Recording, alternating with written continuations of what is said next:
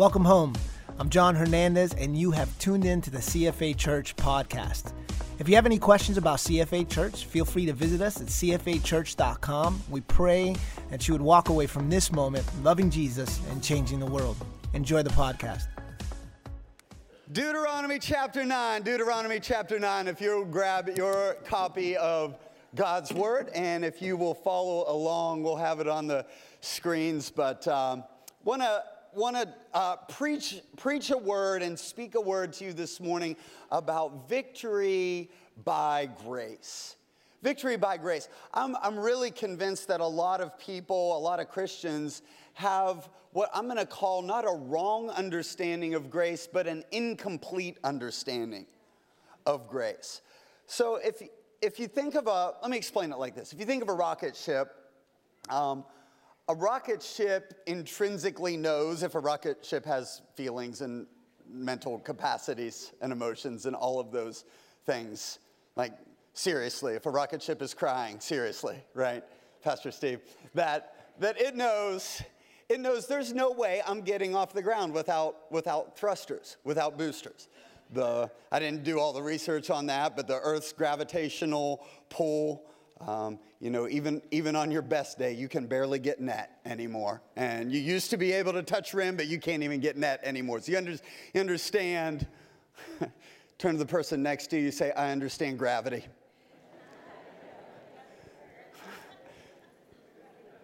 There's a lot there, isn't there? And I'm just going to keep on moving, but like gravity's a thing, and gravitational, like things always want to pull you down.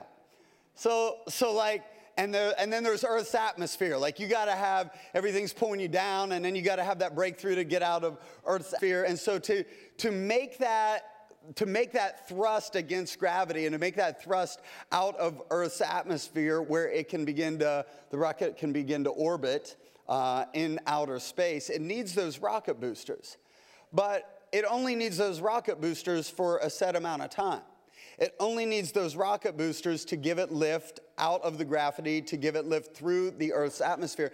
And then the rocket boosters, the thrusters, they're not needed anymore, so they just fall off and fall to the ground. And honestly, unfortunately, I think that's the way a lot of Christians have viewed grace in their lives, is that they have an understanding and they realize for all have sinned and come short of the glory of God. They understand for the wages of sin is death, and that no man comes to the Father except through Christ Jesus. And they understand that. So the gravitational pull of sin, that's a real thing, and the breakthrough that they need. And so they need God's grace for salvation. But thank you, God, that I'm saved, and then they allow grace to leave their life, right? Like grace isn't just, here's what I want you to understand this morning.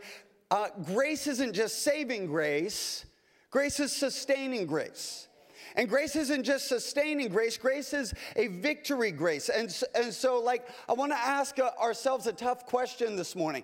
Is your appreciation of God's grace in your life this morning, is it greater than it's ever been? Or is your appreciation of God's grace in your life, was it like really high when you first got saved and you were just so thankful for the grace of God, but now you've kind of taken on this, and you didn't even mean to. It's not like, I don't think that any of us were just like, God, I'm so done with your grace, and I'm going to walk away from your grace. I don't believe that's anybody's attitude, but it's almost like, okay, I'm saved now, and so thanks for that grace that saved me, and I'm just going to allow grace to fall out of my life. And I want to rediscover grace this morning. I want to rediscover God has grace for you today, not just to save you, but to allow you and to help you walk through every area of your life. So I want to talk about victory by grace, and this is found in Deuteronomy chapter 9. All of this series, that God's word for us this year is that we fully occupy our territory, because we can be delivered out of sin and never cross over into our destiny, but we can also cross over into our destiny and never fully occupy, and that's what the Israelites did. They delayed their destiny for 40 years, but they finally crossed over the Jordan River into their destiny, but they never fully occupied. They never fully stepped into their destiny, and God doesn't want you to just dabble in destiny. God doesn't want you to just get a taste of something. God doesn't give you an appetizer to then yank that out from under you and say that you're never going to taste that this side of heaven. We're going to fully step into that. And I feel like my assignment specifically during the second half of this series is to unleash faith within you. To unleash faith, that God has occupied faith that he has placed in you, that he wants that to come bursting out of you. So Deuteronomy chapter 9, and we'll begin reading at verse 1. Listen, O Israel, today you are about to cross over the Jordan River to take over. And I love that, because I love that your crossover leads to takeover.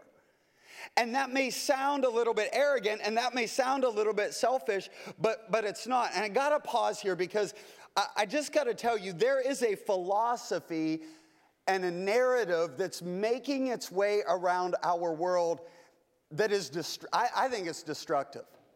And this is not, please hear me, this is not a political statement. This is not an economic statement. This is not a social statement, although it has great economic and political and social consequences. College students, 20-somethings, please especially lean into this, because this is the gospel that is being preached at many of our colleges and many of our universities. And here it is. Here it is. And it seems subtle, but you got to understand this, because it's destructive at its core. This is what is being said. If something is big and large and powerful and strong, then it's evil. Have you heard this? So if a company is big and large and powerful and strong, then that company's evil. If a nation is big and large and strong and powerful, then that's evil. Can I tell you that's philosophically wrong to the core? What makes something evil? If it's evil, right? Size and strength and power in and of themselves they're amoral. Right? And so if you have something that at its core is evil when it's little, then when it gets big, it's going to be evil. But if you have something that is intrinsically good at its core, then when it gets big, and I'm just telling you that society is saying distrust big things. If it's big, it's bad. They must have done something wrong to become a big company. They ran over people. No, maybe God blessed them. Like maybe it's God's faith. So let's look, instead of listening to what everybody else is saying, can we go to the Bible? So the Bible says this in Genesis 12. It says there's two I will statements, and then there's a you will statement. Genesis 12, verse 2, God says, I will, say I will. I will make you into a great nation. And I will, now we understand that this is not, America is not the new Israel, the church is the new Israel, so understand this is not nationalistic, but the principle is the same. So I will make you into the great nation, and it says, I will bless you and make you famous, and you will, say you will be a blessing to others. Two I wills and a you will. And if you have the I wills without the you will, you'll be messed up. But if you have the you will without the I wills, you'll be messed up. So if you have the I wills, if God blesses something and he makes it great and he gives it power, but they don't use that to bless others, then it becomes greedy.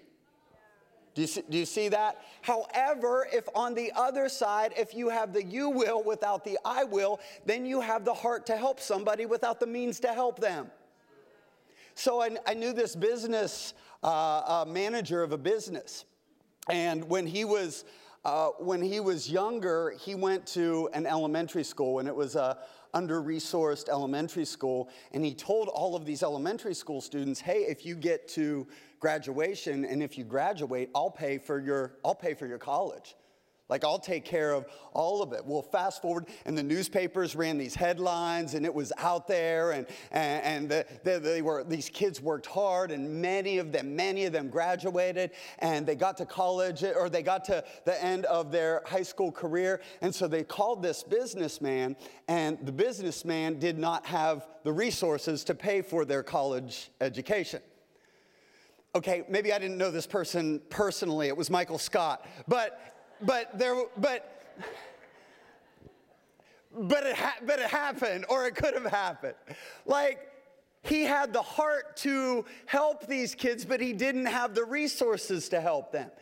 And so if somebody is to help somebody else, if somebody walks up to you and says, I'm going to take care of your education, I'm going to take care of your grandkids, I'm going to take care of your future, you don't have to worry about that, that's and you say something like, that's fantastic. Like, how much do you have? And they say, well, like in everything, my 401k, my savings, everything. Yeah, like how much? I want to be wise. I want to, start thinking, what kind of college should we be thinking about for our children and our grandchildren? And if they tell you they have $10,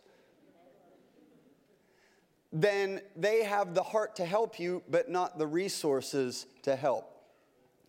And I'm telling you that this is a destructive, unbiblical philosophy to its core. Big and strong are not evil. Evil is evil. And so we fight evil with the power of God. But if God has blessed something, then let it be blessed.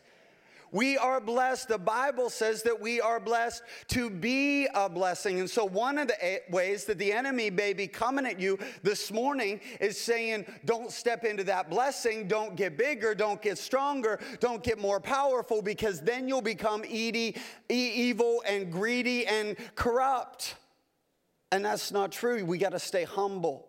We got to stay on our faces before God. We got to continue to be a blessing. We got to continue to give. We got to live outrageously generous lives, but allow God to bless you so that you will be a blessing. How to get victory by grace. Write these 3 things down this morning. Here's how to operate in this flow. Number 1, have an impossible dream. Have an impossible dream. So then Moses goes on to tell the Israelites as they're getting ready to step into this occupy that the land belonging to the nations is much greater and more powerful than you. And they live in cities with walls that reach to the sky, and the people are strong and tall. I don't think that Moses read Vince Lombardi's motivational speeches before he gathered the Israelites. Like something says that Moses didn't watch Braveheart before he stepped into this moment. This is not exactly inspiring, is it? So Moses steps before the Israelites and he says, guys, let's look at the facts. Let's look at the facts. The facts are that you don't stand a chance against these people. Like if your soccer coach is telling you that, hey guys, we're getting ready to go out on the field. So I watched, my boy played soccer this year and we had a fun time. I watched more soccer this year than I have in my entire life. And I don't know much about soccer. I can help him with other things, but I don't know a whole lot about soccer. But like if the coach is saying, like, go out there, you're half the size of the other team, they're twice as fast as you, you're probably going to get hurt. You may tear your meniscus in your knee, but like, go ahead, get out there, guys, let's have fun. It's not exactly motivating, right? And this is what Moses is saying, guys, here's the facts, and the facts are not in your favor.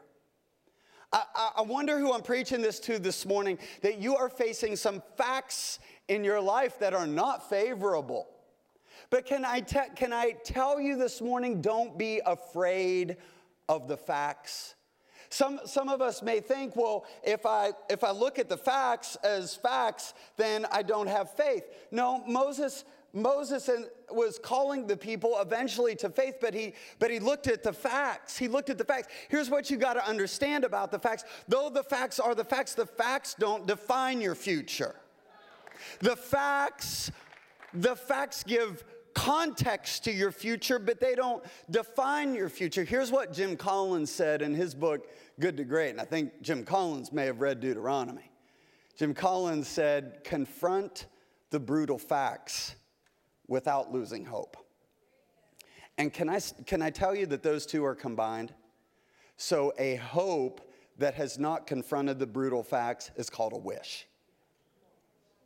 And you can't call it hope when you're ignoring the reality that your marriage is really in trouble. You can't help your teenager out of their rebellion if you refuse to acknowledge there's a problem. You can't address the situation with the coworker at work if you're just skipping on rainbows and unicorns every day when there's all kinds of junk. Ignoring the situation is not going to help. So on the one hand, you have to confront the brutal facts. On the other side, if you're just living in the facts and allowing the facts to define your future, then you'll lose hope. And what God wants to call us to is a faith. Listen, your faith is bigger than your facts. You don't need to be afraid of the facts.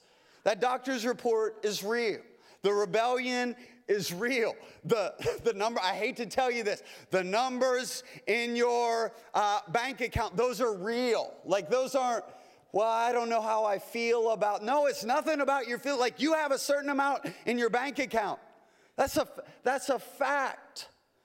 But don't be afraid to face those facts. In fact, what do they tell us? That a lot of times that people won't change until what? Until they hit rock bottom. And maybe the reason that you haven't catapulted into true change in your life is that you have not come to grips with the facts.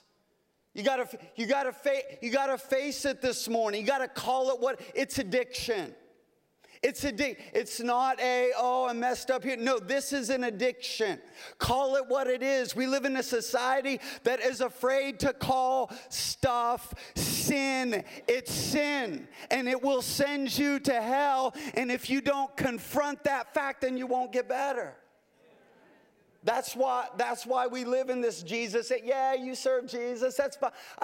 Go ahead. I bless you to serve Jesus. You send up prayers, and I'll send up thoughts. Right? You can think about it all day, and that might be a nicety to post on social media. It isn't going to change anything. Prayer changes a lot. We have to confront the facts while not allowing them to define who we are. And by the way, if your facts are taunting you this morning, then you ought to celebrate, because it may be because that is God calling you to do something that is impossible.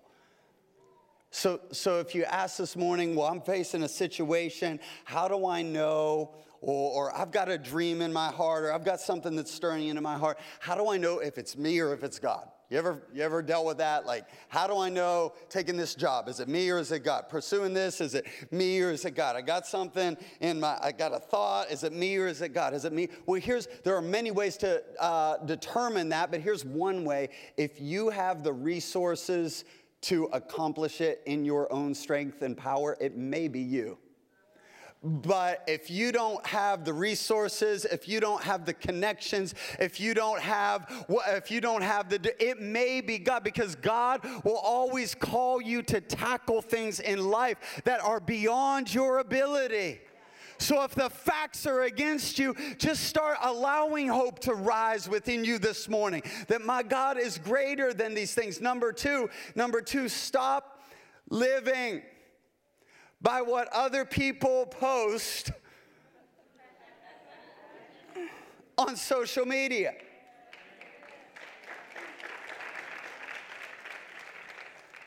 You say, oh, Pastor, you're being cute with that this morning. No, I'm being biblical. Look at this verse. So this verse says this: you've heard the saying. In other words, this was the YouTube video that was going viral in Israel. This was the tweet that had been retweeted 5,216 times. There was a saying, you've heard the saying, who can stand up to the Anakites?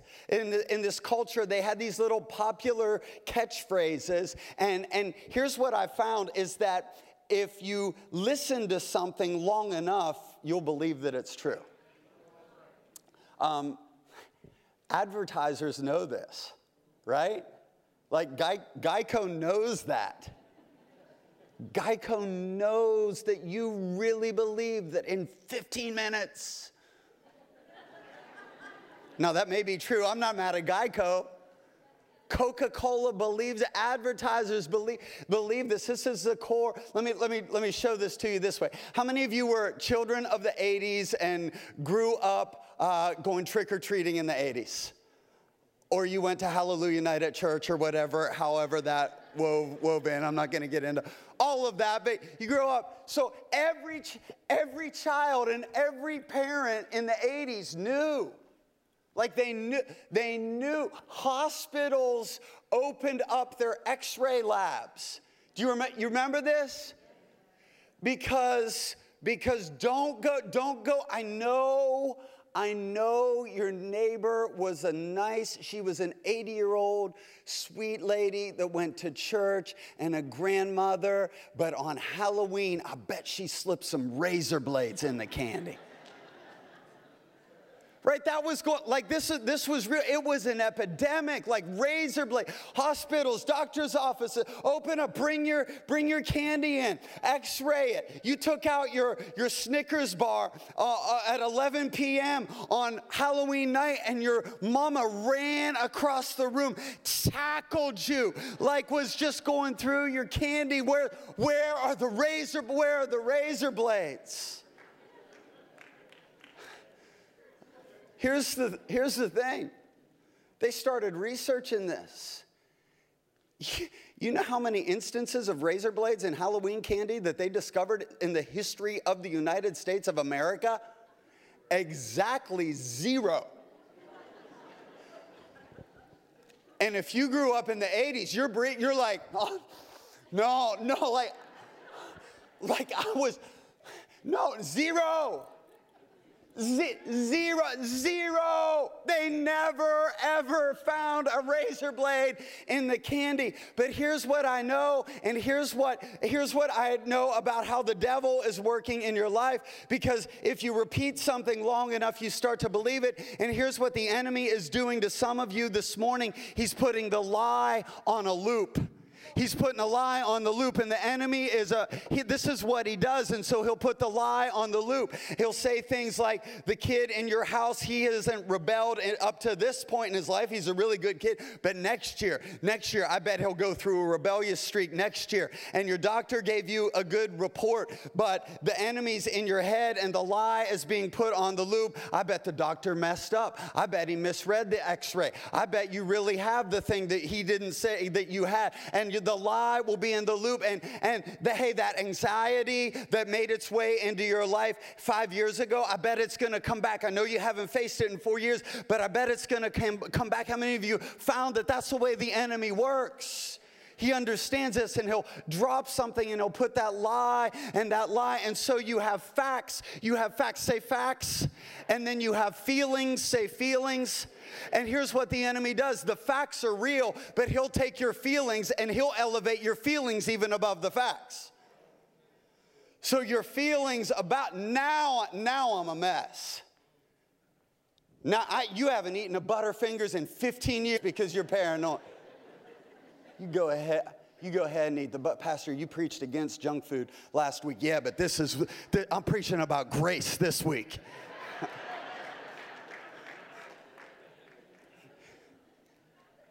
The enemy will work that way. He'll put the lie on the loop.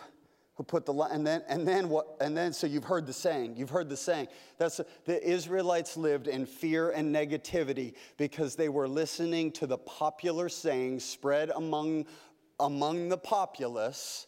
And then here I'll give you a little more insight into this. They were sayings about the descendants. The Bible goes on to say the descendants of the famous. They were famous Anakite giants. Because if somebody's famous, what they're saying must be true.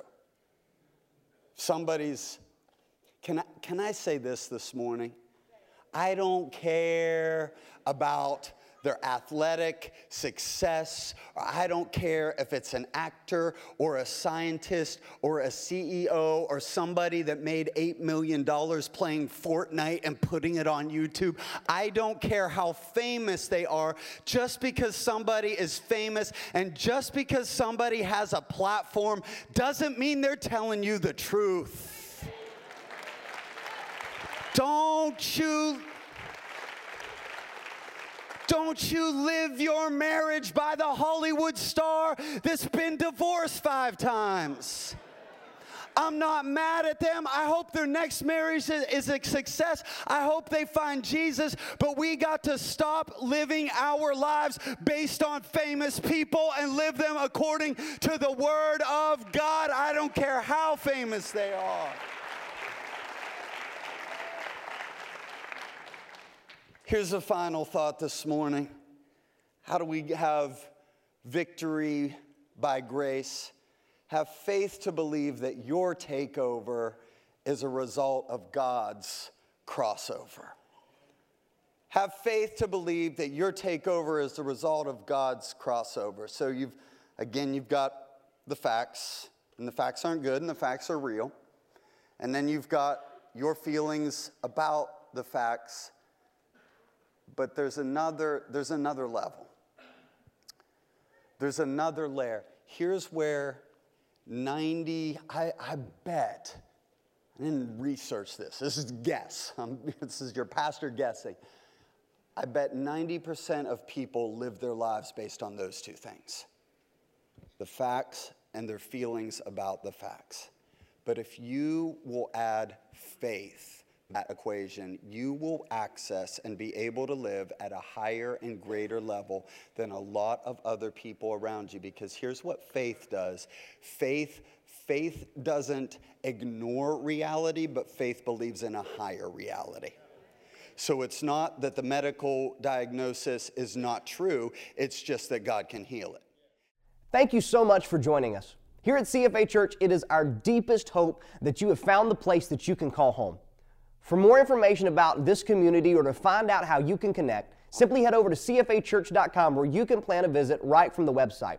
It is our prayer that you will continue to love Jesus and change the world. God bless you.